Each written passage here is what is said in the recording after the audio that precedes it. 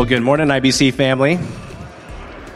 After the receptivity that you gave to our guest speaker last week, I just felt it necessary. We're just going to keep doing guest speakers from here on out. So, because it was received so well. So anyways, that's totally kidding. But at the same time, thank you so much for being such a great host family to our guest speaker last week.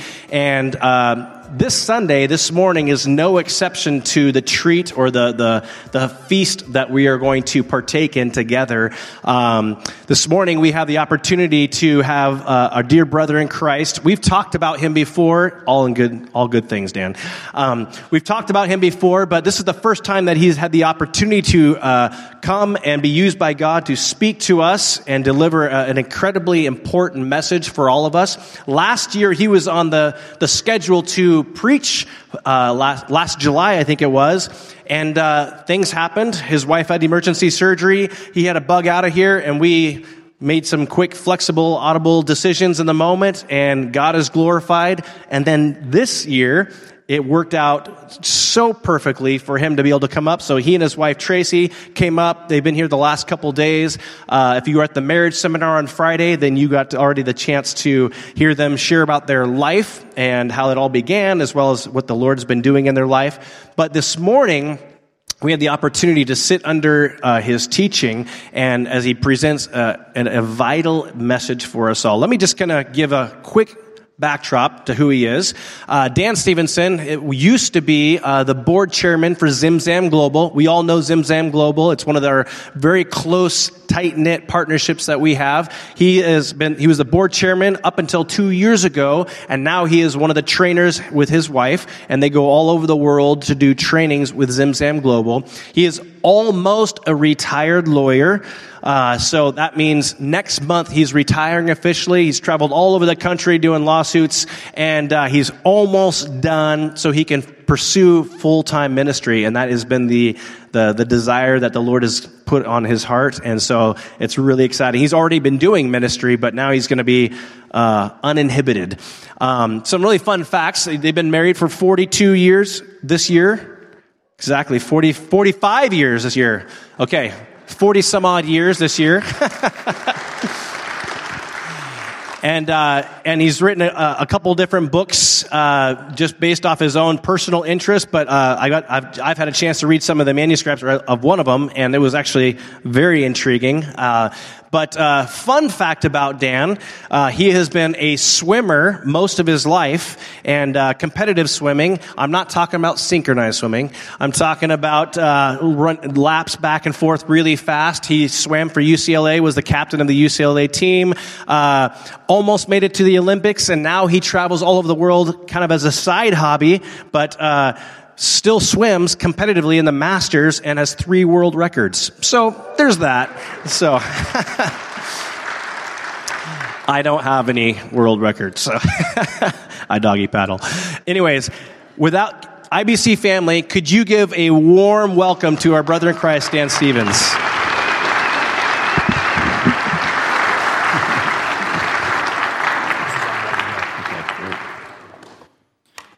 Well, thank you for that introduction, Aaron.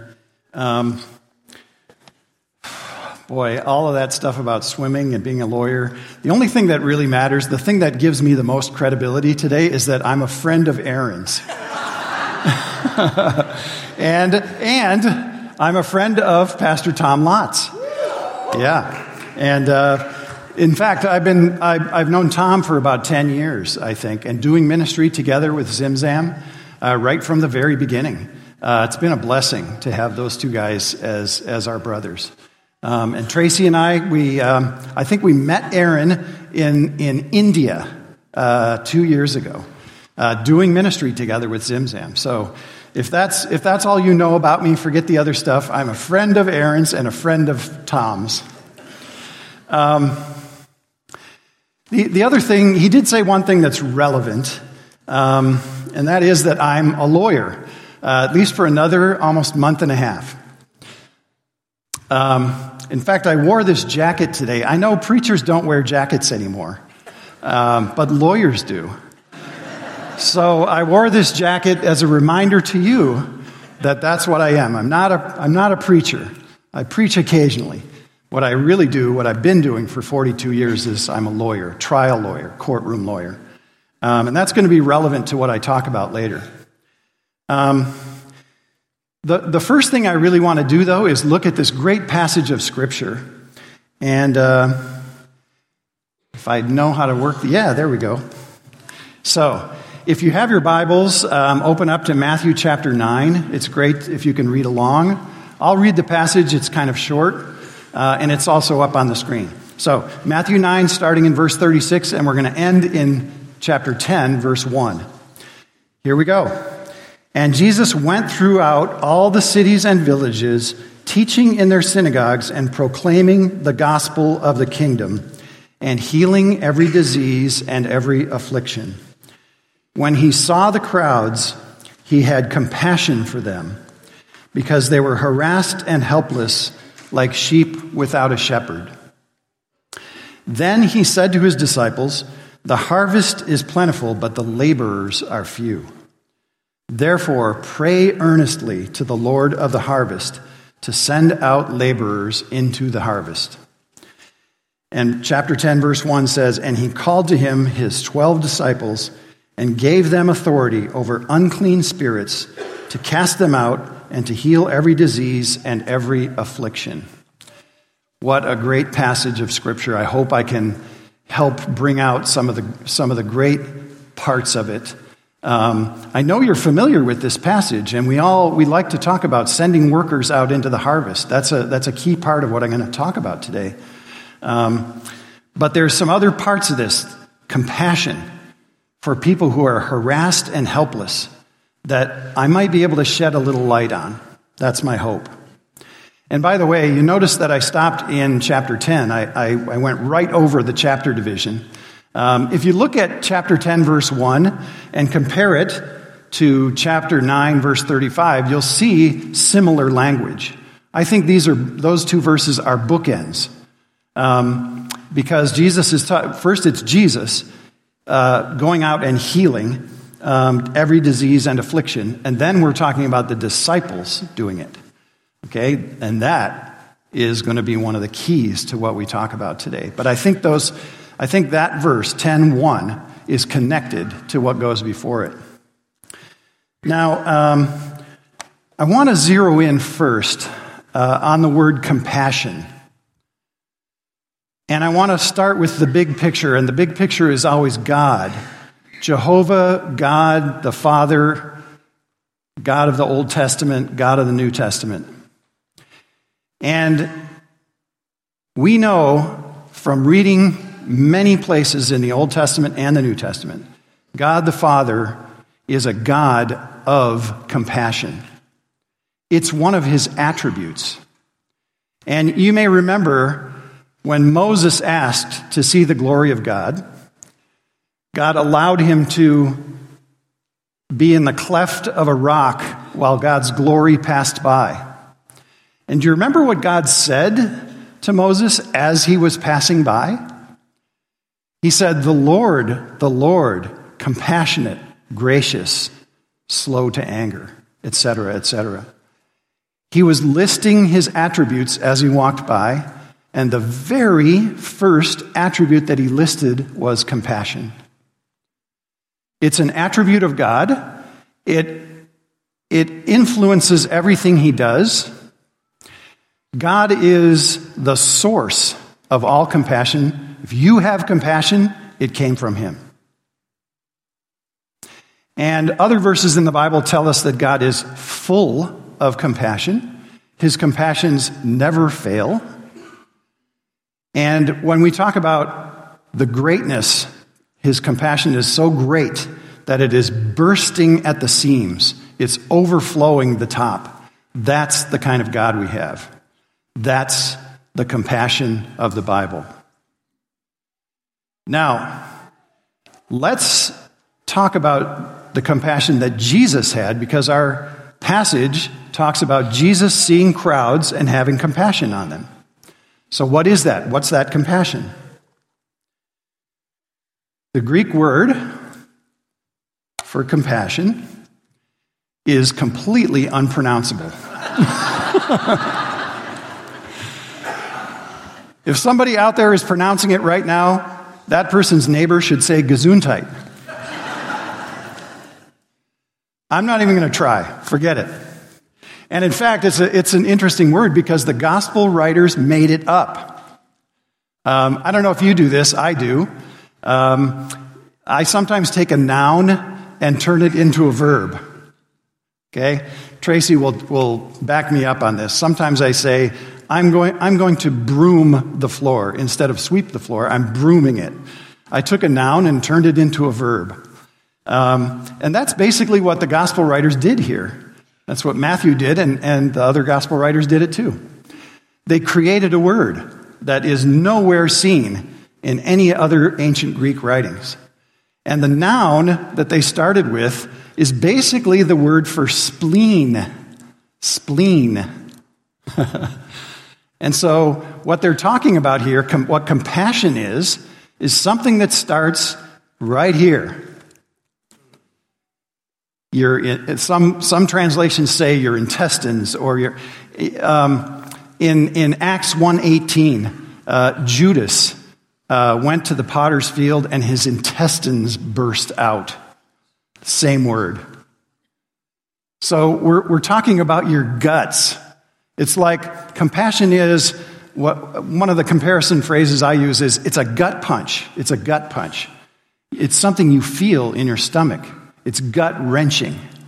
So, sorry for the vernacular, but I'm going to use that phrase over and over again. Guts. So, it's to be moved in your stomach, spleen, bowels, and it's a word not used by the ancient Greek writers. All right. Now that we know what it is, let's just apply that to Jesus. Think about this. This is one of those areas where we know that Jesus is fully God and fully human at the same time. So he's got this divine compassion, pure, infinite, overflowing, but he's got a human stomach. So can you imagine Jesus going through all the towns and cities of Galilee and the crowd and seeing crowds? Everywhere he went, there was a crowd, and he had compassion on them. And by the way, there were over 200 towns and villages in Galilee alone. So, town after town after town, crowd after crowd after crowd, Jesus feels this infinite, eternal, overflowing compassion. And how would that affect his finite human stomach? I think it would hurt. So to me, this is part of what Jesus coming as a sacrifice for us involved. He felt it. He felt it. And one of the things he felt was this gut punch in his stomach when he saw the crowds. Okay? And by the way, the compassion of Jesus aligns perfectly with the compassion of God the Father. It's proof number 1001 that Jesus is divine. Jesus is the Son of God. Okay, now that you know what compassion is, and just remember the gut punch, let's talk about who Jesus had compassion on. Okay? So we're going to go a little further in the passage. And the word that's translated harassed. Remember, he had compassion on the crowds because they were harassed and helpless like sheep without a shepherd. Harassed is this Greek word ekluo. And what that word means is to loosen, dissolve, weaken, exhaust, to be weakened, to grow weak, to be despondent, etc. So that's what this word means. And some of the other translations talk about distressed, dispirited, treated badly, confused, bewildered, deeply distraught, malazed. And it goes on and on like that. I hope you're starting to get the picture.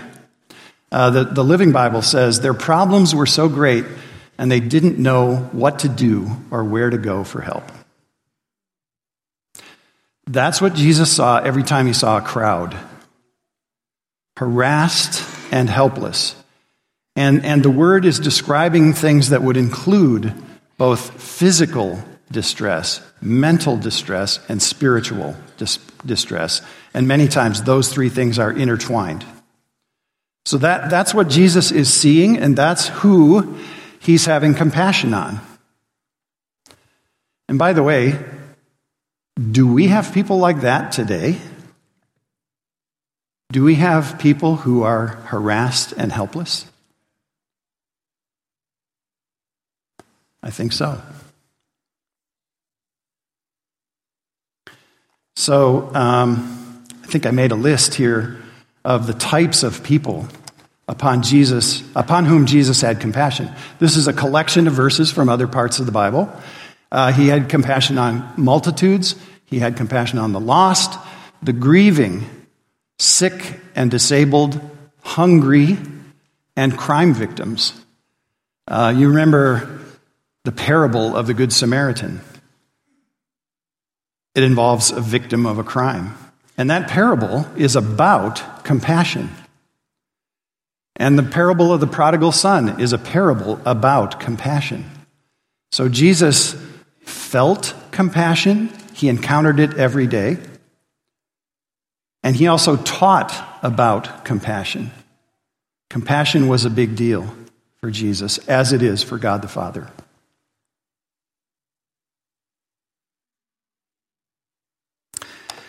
Now, we talked about what compassion is. We talked about who Jesus had compassion for. And now we want to talk about what Jesus did about it. And I think you're going to know what's coming. You should know already. When I talk about what Jesus did about it, the thing we're going to talk about after that is what are you and I going to do about it? So keep that in mind when we look at what Jesus did about it. Okay? Now, this slide is just a collection of several things that we know Jesus did once he had compassion. So, for example, we have healing. He had compassion for people who were disabled or had diseases, blind from birth. He had compassion for people who he had compassion for Lazarus and Lazarus' sisters after Lazarus died, and he raised Lazarus from the dead. He had compassion on people who had leprosy, and he touched them. The man born blind was touched by Jesus. He provided food, fed 5,000 people. He forgave sins. Remember the paralytic who was let down through the roof? He healed him, but he also forgave his sins. And of course, the ultimate act of Jesus acting upon his compassion was to die on the cross for us. So these are the things. Jesus didn't just have compassion, he did something about it. And in fact, our passage here, let's go back to it for a second. Our passage here gives us I hesitate to use this word, but before I went to law school, I studied engineering in college. And so I like words like this. It's a formula. All right? It's a formula. Other people don't look at it that way, and that's fine. But this passage tells us the progression of what happens after you get that gut punch. So it says, he said to his disciples, "The harvest is plentiful, but the laborers are few. Therefore, pray earnestly to the Lord of the harvest to send out laborers into his harvest." And he called to him his 12 disciples and gave them authority over unclean spirits to cast them out and to heal every disease and every affliction. And there's a 3-step progression there. First, he has felt this compassion. He's felt it. And then it says, he called his disciples to him and called for prayer. Prayer. Ask the Lord of the harvest. That's prayer. Ask the Lord of the harvest to send laborers into the harvest. And then the third thing is he actually sends them. Now, you've probably noticed this before. If you're involved in any sort of ministry, this has happened to you. Pray for workers, and then who's the worker? You. At least you're one of the workers, okay? And it doesn't mean don't pray for more workers. But how many times has this happened to you? I pray for workers to be sent into this harvest, and then God says, what about you? What about you? So you go. And that's what the disciples did. So this is the progression. Feel it, pray about it, then act on it. And every time you see Jesus having compassion in the Bible, there's an action that comes from it. And I would say biblical compassion is a call to action. I'm going to say that again at the very end because I want you to remember that. Biblical compassion is a call to action.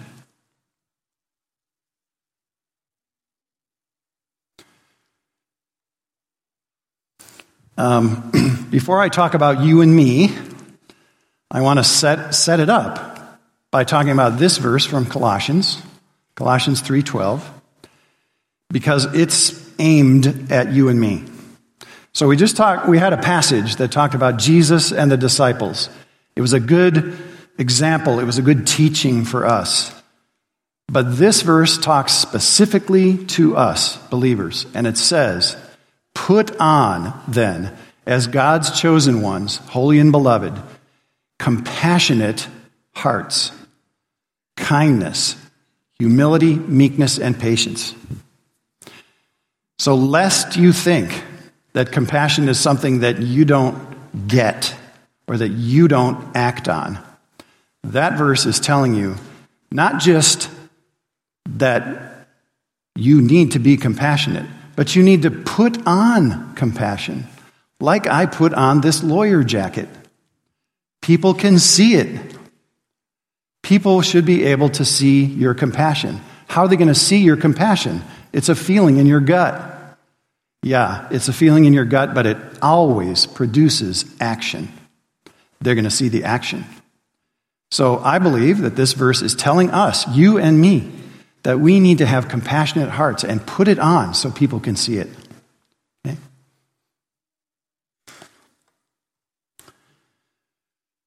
All right. Now's the hard part where I talk about you and me. What does this mean for us? I'm going to talk about me first, but stay tuned. Don't leave. I'm going to talk about you too.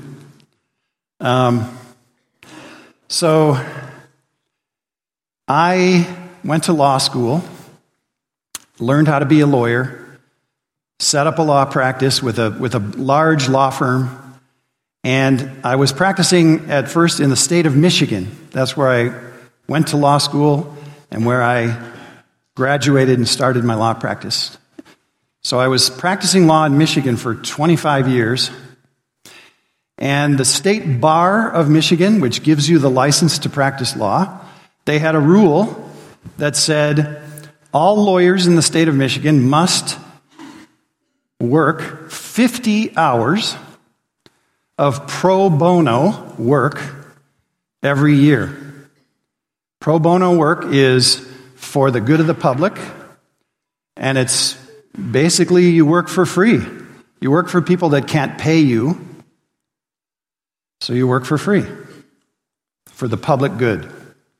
Now, the State Bar of Michigan had a loophole in this requirement that you could drive a truck through. And it was basically that if you didn't want to work those 50 hours, you could just pay $500 to the State Bar and you would satisfy that requirement.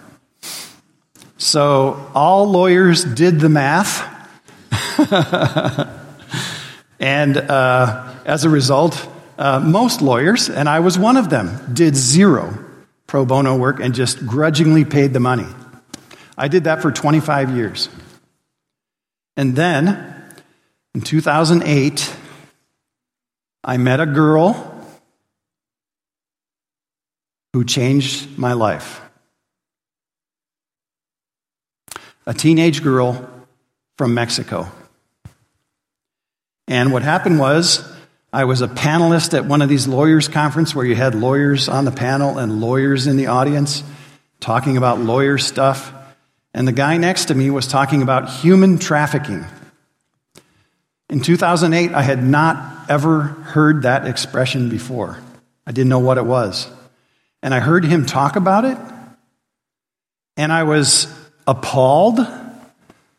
I felt something in my stomach.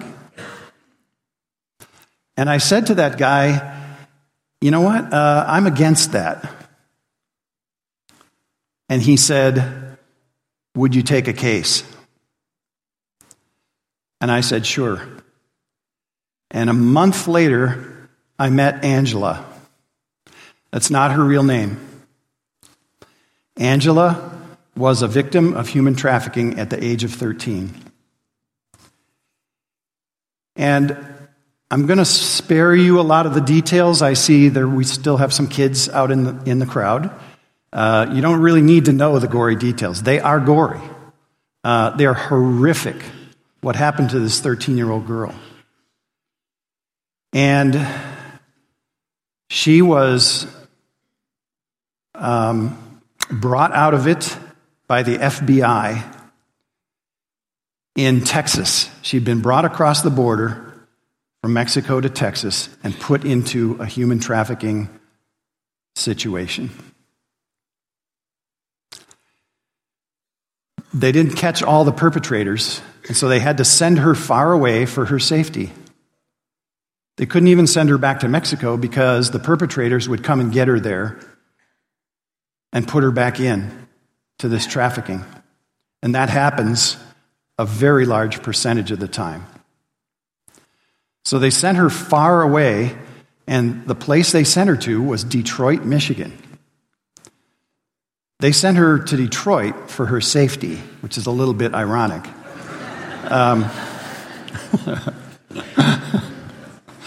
But that's where I met her, because that's where I was practicing law at the time. And so when I met Angela, when I looked into her eyes, which was hard because she was constantly looking down at the floor, but when I looked into her eyes, and when I heard her horrific story, I felt the gut punch. I felt the gut punch right here in my stomach. And it was very uncomfortable. But I quickly realized that I was now seeing something that Jesus saw when he looked at the crowds and saw that they were harassed and helpless. That's what Angela looked like, harassed and helpless. I was seeing what Jesus saw. I was feeling what Jesus felt. It was an image of God kind of moment for me. And it changed my life.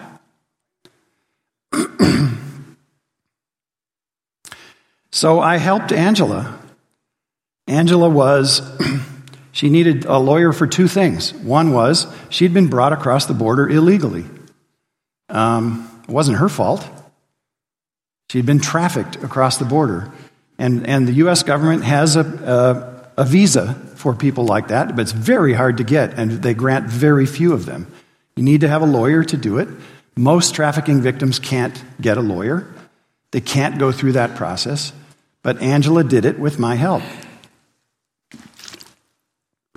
And I just talked to Angela last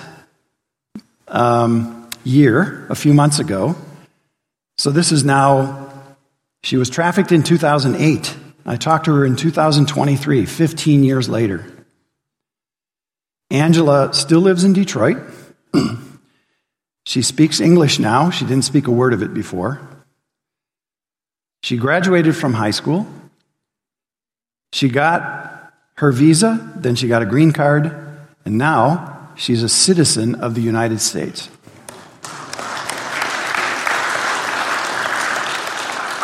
She's married. She has a 5-year-old daughter, and I was invited to the birthday party last year. But I couldn't go. But to me, Angela's story is a story of redemption. It's a story of what the Bible is all about, people being redeemed out of slavery, different forms of slavery. But my role in that was minuscule, in my view. Angela was the one who really stuck with it. And God is the one who redeemed her. And so this was a life change for me, and I'll just tell you how it changed my life. I finally realized why God sent me to law school 25 years later. My law degree, my law license, was a gift from God. And if you look at 1 Peter 4:10, it says, whatever gift you've gotten from God, use it to serve others as a faithful steward. I hadn't seen it before. Now I saw it. This is a gift. Use it to serve others as a faithful steward. I didn't have much to bring to Angela's case. I didn't know the first thing about trafficking, immigration law, all that stuff. I had to learn it as I went along. But I brought it. I brought my loaves and fishes out and put them on the table, and God multiplied them. And I just felt like that was part of God's calling on me. That was the reason he had me go to law school. It was really a new part of who I saw myself as a Christian and a lawyer. So from that, I took more cases like Angela's. I did other different kinds of work in the field of human trafficking. I took more and more and more. I became an expert in it. I trained dozens of other lawyers how to do it, recruited them into that field. And so when I came to the point where I could see retirement on the horizon about 3 or 4 years ago, I went to my law firm and I said, in my final couple years of practicing law, I want to do this full time. You don't have to pay me. That's what pro bono is all about. You don't get paid. So for the last 3 years, that's what I've been doing exclusively. And now that I actually have a retirement date, I like to tell people I'm too busy to practice law anymore. I'm trying to do more ministry. I want to take my expertise, my experiences in human trafficking, and take them from the lawyer realm and put them into the ministry realm.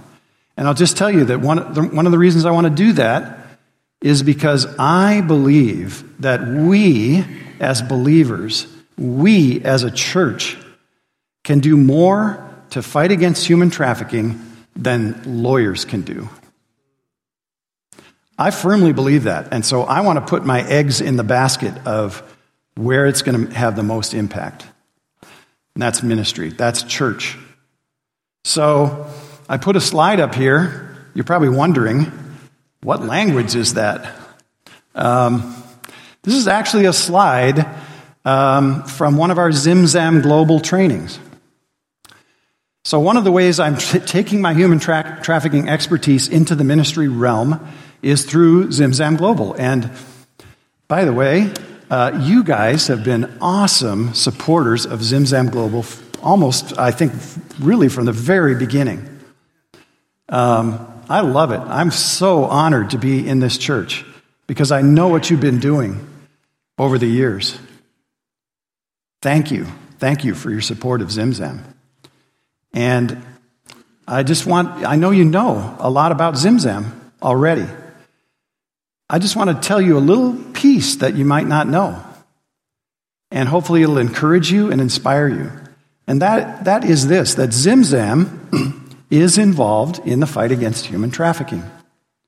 What does Zimzam do? Well, this is a slide from one of our trainings. We have a module, we have a training session where we train pastors who want to plant churches. Where are these pastors who want to plant churches? They're in India, Nepal, South Africa, other parts of Africa, South America. Some of you have been to Ecuador with Zimzam. Aaron was in India when this slide went up on the screen. Tom was there as well. So Zimzam teaches pastors who want to plant churches that your church can be a refuge against human trafficking. Your church can be a refuge against human trafficking. And then we talk about how that is. So the next few slides, I'll go through them pretty quickly, but these are actual slides from trainings that were held with Zimzam. And this is from one that occurred 1.5 years ago in West Bengal, India, literally in the jungle in India. Human trafficking is slavery. I'm kind of mixing into my vocabulary the word slavery, modern slavery. It's a modern version of slavery. And the reason I'm doing that is because the phrase human trafficking sounds too soft. It really does not describe the horrors.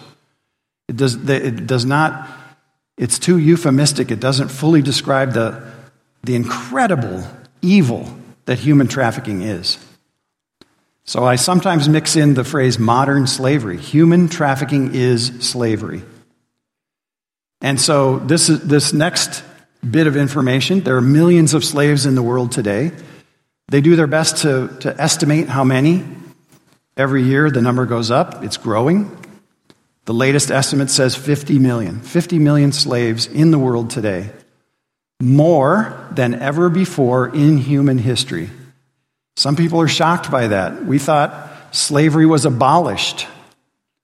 We thought slavery was a thing of the past. But it's not. It just took a different form. And in fact, it's growing. More slaves alive today than ever before in human history. It is one of the great evils of our time. It's vast. And what's done to the victims, it punches you in the gut. It's horrific.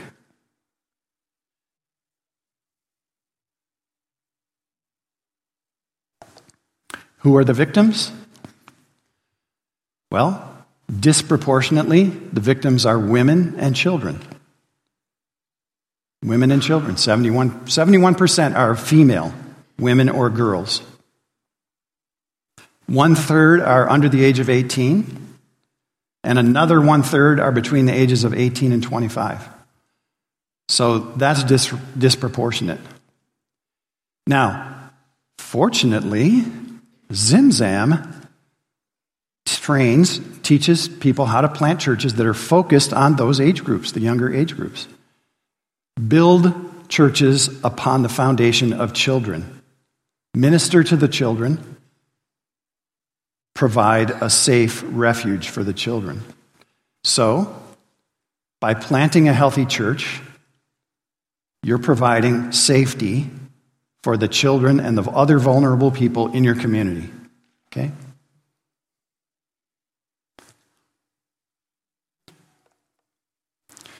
The Bible, in my view, and I've studied this forward and backwards, the Bible condemns what we call modern slavery. If you look at Genesis, I know you're studying Genesis right now, right? Okay, this is my time to fit in.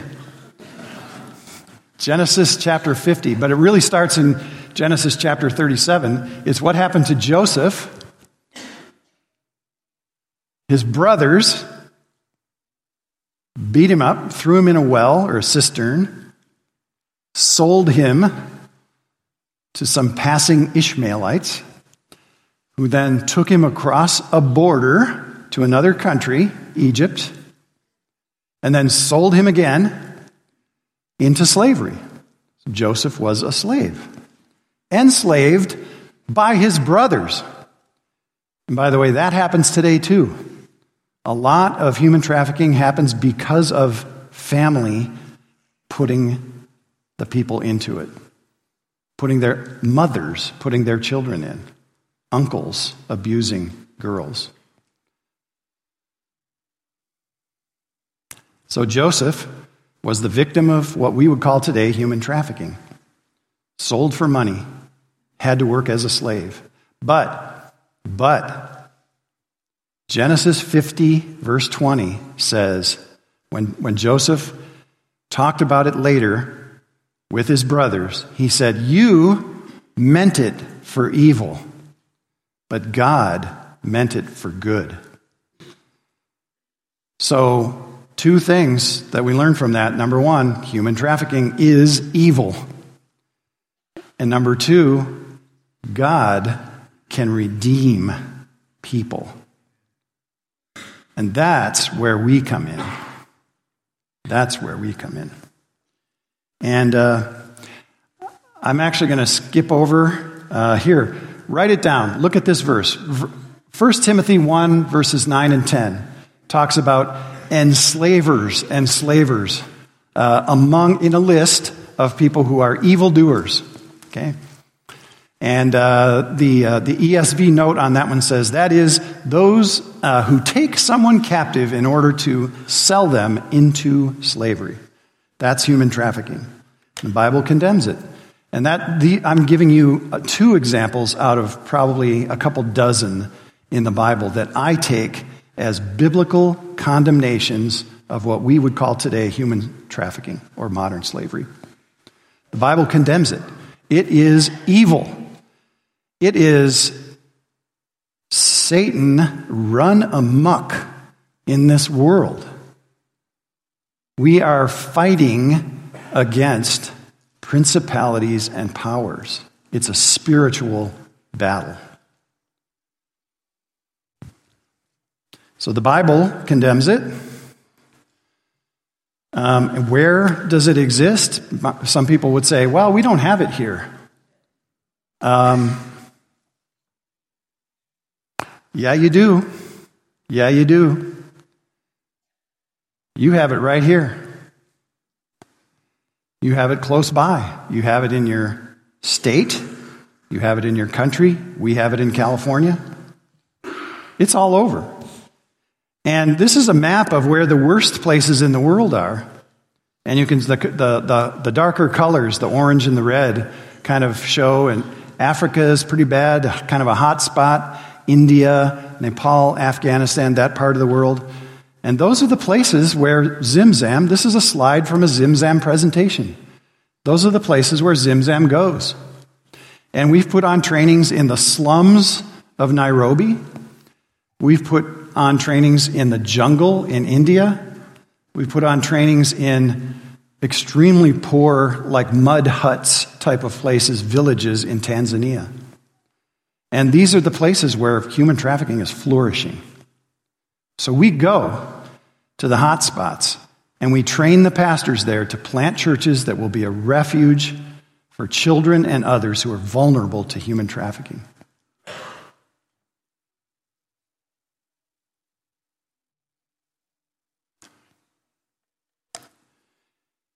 This is also a slide from Zimzam. What can a church do? A church can provide a refuge for children, can remove vulnerability, and provides a community of people who are watching out, not just for the kids, but for the others who are vulnerable to human trafficking, both within the church and outside of it. So that's how a healthy church can help fight against human trafficking. And so this is the quote. This is what I put into the Zimzam training materials. The first line of defense against human trafficking is church planting. Plant a healthy church in a slum, in a poor village, in the jungle. Plant a healthy church in the middle of a human trafficking hotspot, and you will be fighting against the greatest scourge in modern society. And when I teach that, when I train those pastors who want to plant churches in those places, they're ready to go. Do you want to do that? Yes, we do. Because they see it. They see it right there in their communities. We want to do something about that. What can we do? Go plant a healthy church. Here's a slide that is not from Zimzam. I created this slide just for you. What can a church in America do? Well, it turns out there's a lot of things. And I think you're going to be hearing more about this as time goes on. I heard a lot about it yesterday because I met with some folks here who have this passion to fight against human trafficking. And I think your church is going to do some things. So these are the things that a church can do in America. Raise awareness, train people, like internet safety, because a lot of trafficking comes through the internet. People are lured into trafficking by the internet. Teach, train, especially the youngsters, teenagers. Partnering with nonprofits who are already in the fight. That's what a church can do. Giving, volunteering, prevention, teaching prevention, teaching people what traffickers do to acquire their victims. When people know that and they see it happening around them, they can guard against it. Church can help. Survivor care and mentoring, it's huge. When people come out of a trafficking situation, they need a place to stay that same night. They need a ton of things immediately because they have nothing coming out of a trafficking. Can a church step in there? Yes. And there are some very specific ways a church can do that. So, my point here is not to tell you what to do, but to tell you there are things you can do. You decide. And here's a list of reasons why a church should get involved. We're called to do it. I firmly believe that the Bible calls us to fight against this, one of the greatest scourges, evils of our modern society. The Bible calls us to do it. We're equipped to do it. We can get more equipped. We're uniquely resourced, positioned, and empowered to do it. It will strengthen the church. It will strengthen you, believers, to get involved in this fight. And if you're like me, you feel that punch in your gut, the compassion comes on you, it's almost like you don't have any choice. I'm compelled to action. And now that I have seen in Angela's eyes, now that I've been involved in her situation, my life has been changed. I will not stop fighting against trafficking until I take my last breath. Lord willing.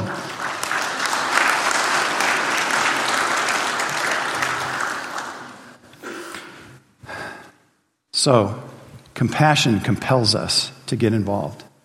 I keep saying that I'm going to talk about you, talked about me. This is my last slide, by the way. I have spent more time in the pews than in the pulpit. I'm not a preacher. I'm a lawyer. I've sat out there. I know what you're thinking. I know what I'd be thinking if I heard some guy talking about this stuff. First of all, I would say, that doesn't apply to me because of X, Y, or Z. So, first of all, I would look at this guy up in the pulpit and I would say, well, he's special. He's got some extra kind of super compassion that other people don't have. I'm not a naturally compassionate person. That's what you're thinking, right? Maybe, some of you. Well, that's why I wore this jacket, to remind you who I am. I'm a lawyer. Lawyers aren't compassionate. Have you ever heard of a compassionate lawyer? Come on. It's not in our DNA. And if it were in our DNA, they trained us out of it. They trained us how to be cutthroat. That's what lawyers are. So I'm not some special guy with a lot of compassion. I'm just somebody who said yes when they said, would you take a case? And that led to many dominoes falling. It's all I did was say yes. I felt it, I prayed, I acted. So that excuse is no good. Another excuse would be, I'm not a lawyer, what can I do? Sure, you can take a pro bono case. You can represent victims in court. You can do all these things as a lawyer. But what can I do? I don't have any skills.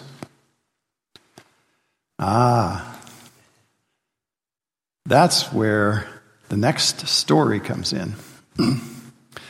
So this person in the slides, in the pictures, is Minu. Her name is Minu, and she lives in Kathmandu, Nepal. And Tracy and I have been to Kathmandu and other parts of Nepal twice in the last 2 years. We just got back in November, saw Minu. Minu made some shirts for us, for Zimzam.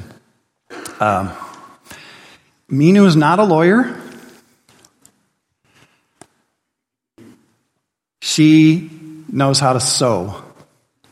That's her skill.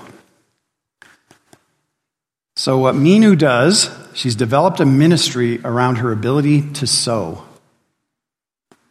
She takes in 10 at a time what she calls rescued women. They're rescued out of extreme poverty, abuse, it could be trafficking situations, other things. She takes them in and teaches them how to sew. They stay with her for, I forget how long it is, 5 weeks at a time, 5 months at a time. They learn how to sew. They learn how to sell the things that they've sewn. They learn kind of basic life skills. They get lodging and food from Minu, and they hear the gospel every day. And she takes them to church. Most of them that come in are not Christians. Most of them that go out are Christians. So you don't have to be a lawyer to fight human trafficking or to fight against the other things that people are vulnerable to. She just has a skill that she brought out, put on the table. She brought out her loaves and fishes and let God multiply them, which is really all I did. My lawyer degree, my lawyer skills. Bring out your loaves and fishes. Let God use them.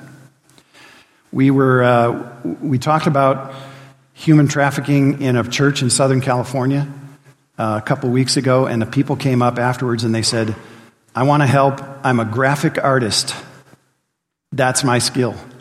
I'm a graphic artist. Can you use me? Answer, yes. My skill is in marketing. Can you use me? Answer, yes. My skill is in making money. That's a great skill, provided you do the right thing with the money you make. Can you use my skill? Yes, I can. So, the notion that you don't have the skills to get in this fight is wrong. You do. Every single person in here has some skill that they can put on the table for God to multiply. So, let me just close off by saying, I know that I actually have a whole long list of other excuses that you could be making. And I have answers to all of them, just like I had answers to these couple. No. You can do this. You can do this. If you feel it, that's a call from God. If you feel compassion for the victims of human trafficking, that's a call from God. It's a call to action. So that's what I want you to remember about this passage of Scripture. All of this is generated by the Word of God. The Word of God condemns the greatest scourge that we see in society today. It's condemned by the Word of God. And we are called. Compassion. Have compassion. Wear it like a lawyer's jacket. Wear your compassion so other people can see it. And that means put it into action. So remember this from this passage. Compassion is a punch in the gut that's a call to action. When you feel it, pray about it. Pray for workers in the harvest. And then be prepared to be one of those workers. Let's pray. Father, I want to pray that prayer right now for this church, for myself, for every person in here. Send workers into this harvest because the field is ripe. We need workers, especially believers and churches, to go out and fight against human trafficking. And we pray, Father, that you will direct us, that you will open the doors, that you will send workers, including some of us, out into that field and equip us like you equipped the disciples. Equip us to do your work. Multiply our loaves and fishes as we lay them out for you. We pray this in Jesus' name. Amen.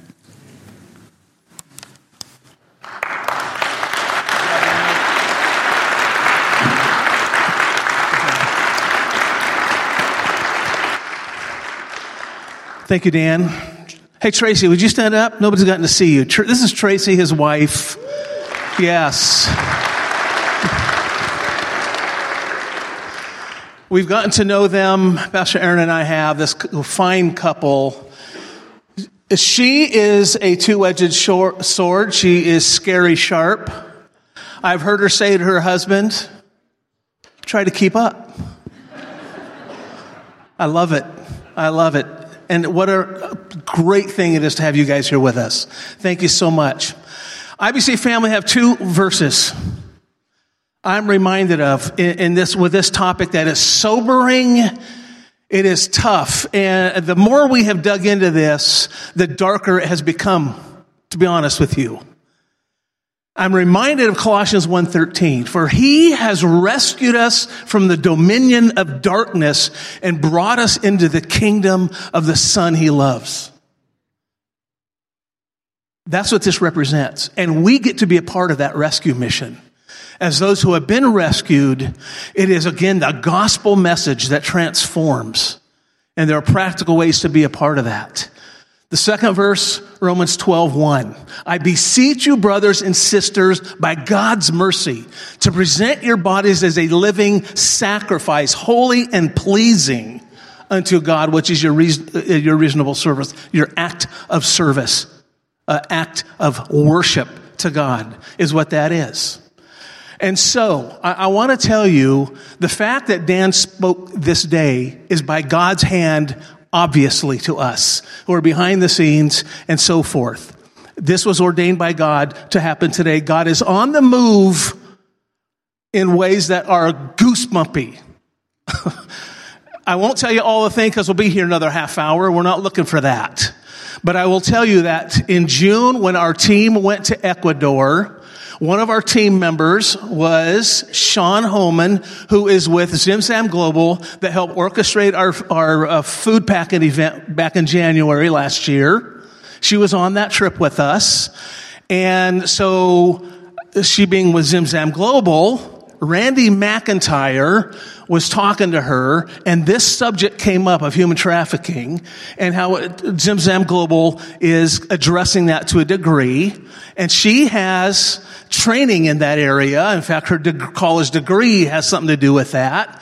So when we got back from that trip, she goes, Tom, can we get together? So we talked, and it was about what's going on? What does Zimzam do about this and so forth? Somebody else got a hold of me that was not on that team, said, hey, I'd like to talk about human trafficking stuff. Somebody else got a hold of me and said, wait a minute. There's pings going on here in this area. And I'm going, Lord, you're doing something? So we called a meeting with all those we've been having conversations with, and we got together, said, okay, what's going on? We have now met 5 or 6 or so times, and this was supposed to be COTN here this week. Sometime back, they pulled out. Pastor Aaron and I were talking, what about Dan? Yeah, Dan. And so that's why this has happened, but there's more to come, and I'm not going to go any further in that. So I'm going to invite, though, Randy McIntyre to come on up. She's the fearless leader of this team that is being formed, and she's going to share a little bit about that. Right on.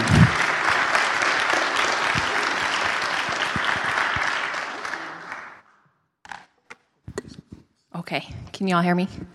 Okay. Yeah, Tom described that pretty accurately. It's been very exciting to see how the Lord has been stirring the waters and orchestrating things together. So I have some things to share with you. In light of Dan's talk, I just want to preface everything that I'm about to say with this.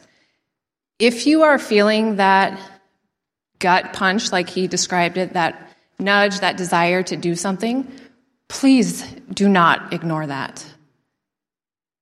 The victims of human trafficking or the people vulnerable to it desperately need a voice and protection. So you might be feeling, what can you do? We have 3 action steps, actually, that you can do now and that you can do in the very near future. One is please pray for your involvement over this. Pray for our community and the ministry here that's being developed, as well as human trafficking and its effects globally. Tom mentioned, kind of more locally, that we have this committee that's developed. We've been meeting pretty regularly over the last several months. We've been researching and connecting with professionals in the community who might have firsthand experience with what it looks like here. So we've been learning a lot about what it looks like here. And we've met with people like Dan and Tracy who have been able to speak some insight into how we can mobilize a ministry here through IBC. On that note, you might notice some tables over here. We have our team, this committee that Tom mentioned. We're going to be down in front after the service today. We have these little clipboards. If you're interested in just staying in communication with us and how things develop, we would just love your contact information. You're not signing up for anything.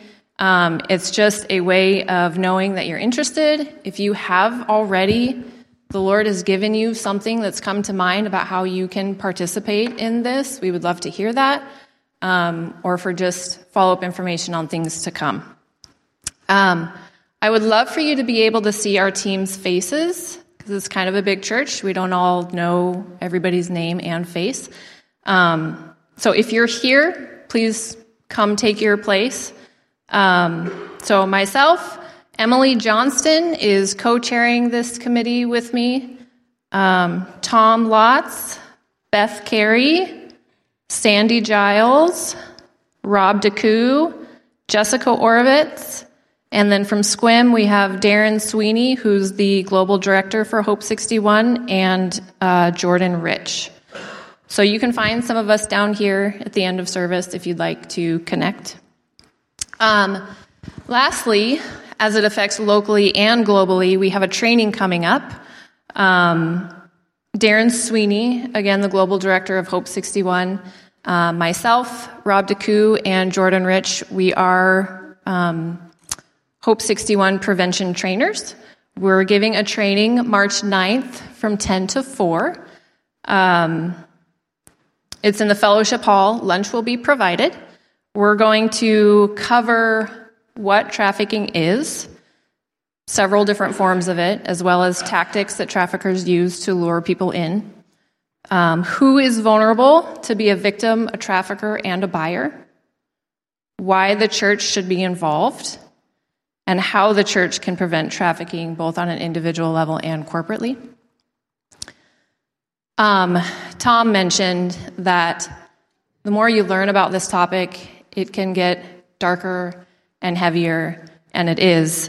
And it can make you feel like you need to have some sort of big, grand skill or ability to make an impact in this, and you don't. So what I love about this Hope 61 training is that we really walk participants through identifying those things in your own life that you might not realize have any value to contribute to our community. Every person, every age, it takes a community to reach a community. Every person in our community has something to offer, and we would love to explore that with you. I'll hand this back over to Tom, but again, we're down here in front. If you guys have any more questions as the days and weeks and months go on. Thank you, Randy. Good job.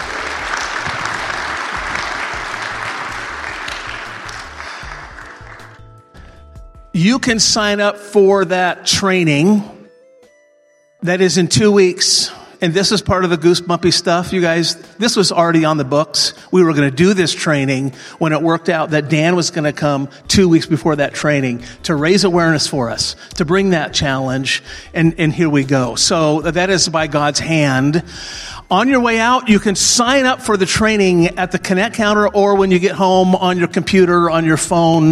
The information is right there on the screen. If you want help with that, stop by the Connect counter. They can help you get signed up for that. This down here is if you are going, Lord, you're touching me in the gut.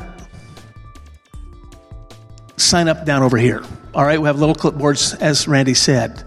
Yeah. We're just exploring, y'all, what God is doing. That's what's happening, and He is doing something. So just all of us, please, as a church family, let us all continue to put this before the Lord in prayer at all times.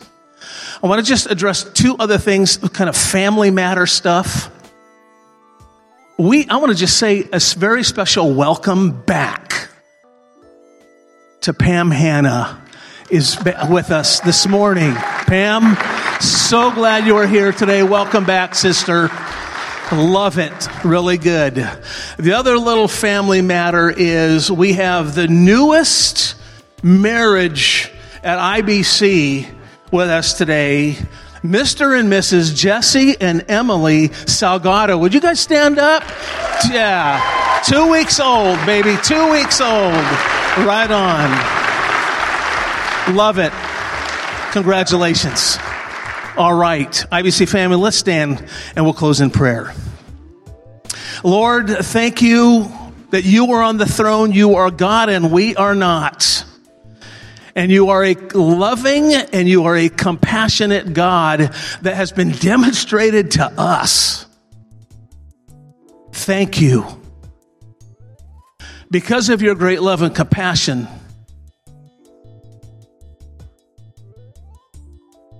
Christ died for us, even while we were yet sinners and lost and separated. Lord, your love and your compassion have been extended to us. Help us to extend that same love, your love, to others. But the beautiful thing is, Lord, you didn't ask us to do it apart from you. It is by your Spirit in us, flowing through us, that you accomplish these things. So, Lord, we need you desperately as we function in your mission, answering the call, Lord, to get into action, however that might look. But we know, Lord, according to Ephesians 2:10, that you have prepared works for us to do in advance, that we would walk in them. So, Lord, help us to be sensitive to your leading.